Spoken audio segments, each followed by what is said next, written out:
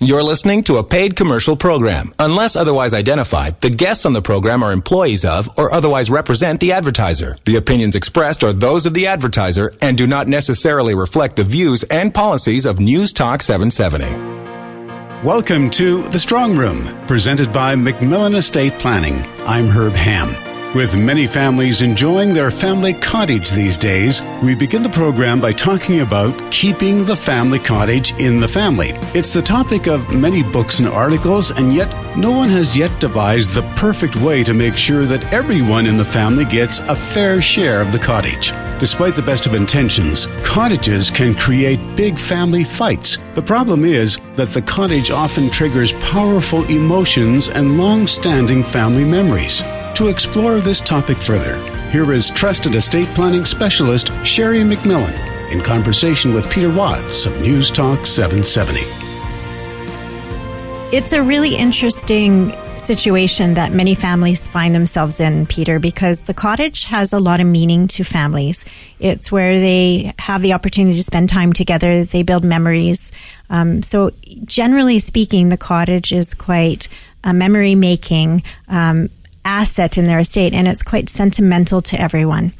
And that includes the parent group who get to spend time with their children and grandchildren, but it also includes the children and grandchildren. And so one of the sensitivities about a cottage is making sure that if you want to transfer it to your loved ones and you want them to have the utilization of that asset, is that it's never lost to outside risk. And so in modern times, all of us as families have outside risk associated with our estate because unfortunately, if our children, for example, inherit the cottage, and let's say they inherit a third interest because there's 3 children, the risk is, what if that child experiences a divorce? Will that cottage now remain with the originating family? And we call this, in estate planning, bloodline protection. So the challenge is for families in modern times, unfortunately, because divorce rates are 50%, how do I take something that's so valuable, a cottage, that's incurring tax as it's growing and building up in my estate, one day transfer it to my loved ones who want to keep it in the family bloodline, and also make sure that it stays in that bloodline through their lifespan. So this is not, again, about estate planning being perceived as a death plan. Alternatively, it's about a living plan because it's going to protect the asset while mom and dad use the asset, and then again when the children use the asset, and potentially one day when the grandchildren use the asset. So the fabulous part is there's a solution. And so, first I frame it so that people see that they have a lot in common with other families in the community around that particular asset. And I would say that it's the most emotionally charged asset in anyone's estate other than family business.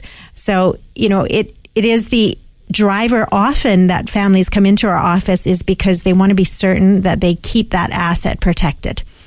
So the tools that we have and availability in Canada are quite unique. And one of the things that happens in a cottage, and this is very common, is that you may have appreciation in a cottage because they're often really beautiful properties. We have a family more recently that is going to be building on the lake in BC, and that value, that home will be actually substantially more than their current home here in Calgary. And so you would think, well, how do you plan for tax around that? Well, the first thing to know is in your estate, we're all entitled to a primary home. Each of us are. So when we're a married couple, unfortunately, we only get one to share with our partner in crime.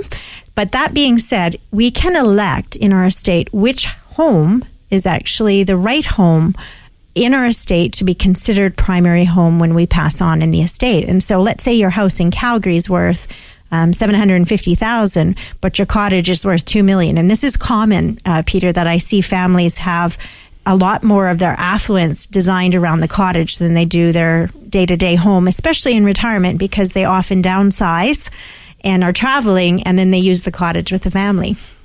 So what we would want to do in that estate is if that cottage went from $2 million of value to $3 million, but the house went from $750,000 to $1 million, is we wouldn't declare their primary home as the Calgary house. What we would do is we'd declare the cottage as primary and take a tax exemption in the estate. And so the great part about this is we don't have to decide today. In our estates, we can make that election when we need to make the election. And so a lot of families are unaware of that privilege and opportunity. You're listening to the August 13th edition of The Strong Room on News Talk 770, and we'll have more estate planning insights with Sherry MacMillan in a moment. But first, a reminder that an ironclad estate plan safeguards your assets. At the next MacMillan Estate Planning Seminar, you can discover the powerful strategies that protect your retirement income, help you pay less tax, and keep your family relationships intact. The MacMillan Estate Planning Life and Legacy Seminar, Thursday evening, September 29th. Register online at MacMillanEstate.com. Now back to our guest expert, Sherry MacMillan, the president of MacMillan Estate Planning, talking about keeping the family cottage in the family. One of the things I share with families is always keep record of all your receipts for both your primary home and your cottage, because that adds to what's called the adjusted cost base, which is the value that Canada Revenue Agency will not tax. And so we don't want to lose receipts. And especially it often is in your own mind what you paid for something. So, document it and keep records of the two properties side by side so we can always look at it really quickly and determine what is the best tax solution. I would think the number of people who can afford to do so is growing, where they have a summer property in BC or Alberta or anywhere. And then they either travel in the winter or they have a winter property in, say, Arizona or Mexico. There's that group would seem to me to be considerably larger than we might suspect. Yes, and every generation as we're aging is more attracted to this idea. So predominantly, only the very affluent had primary home and a cottage years ago. But I would say that a lot of families are now electing to have a secondary property. In the more middle class group, I would say today. So we have lots of baby boomers, for example, who've bought, the condo in Fernie because they go ski there on the weekend. Or we have the person that buys the Phoenix townhouse on the golf course so that they can winter, and they're smart and they sneak out of here when it's really cold. That's far away still, isn't it? A few months, I think. Absolutely. So I think that you're right. It's not uncommon anymore. It's actually more common than not common. And so it's something really important in families' estates because they build a lot of memories around this asset. So the first thing is the tax, making sure we've protected the taxation on it. And in the U.S., we protect it differently with tax. We don't protect it in the same way as we do in Canada because we have the IRS to arm wrestle with instead of CRA. So we arm wrestle a little differently there. What we do in the United States is we often build a trust to hold the U.S. property for that family so that they're not exposed to U.S. estate tax because we don't want that. It can be as much, Peter, as up to 45% taxation at present. So we don't obviously want that taxation happening in a family's sentimental asset. So the way we solve that is we don't have the family directly own the property.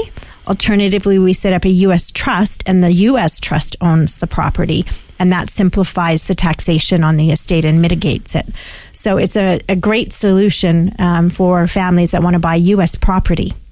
You've often talked to us on this program about differences in laws as well between BC and Alberta as an example.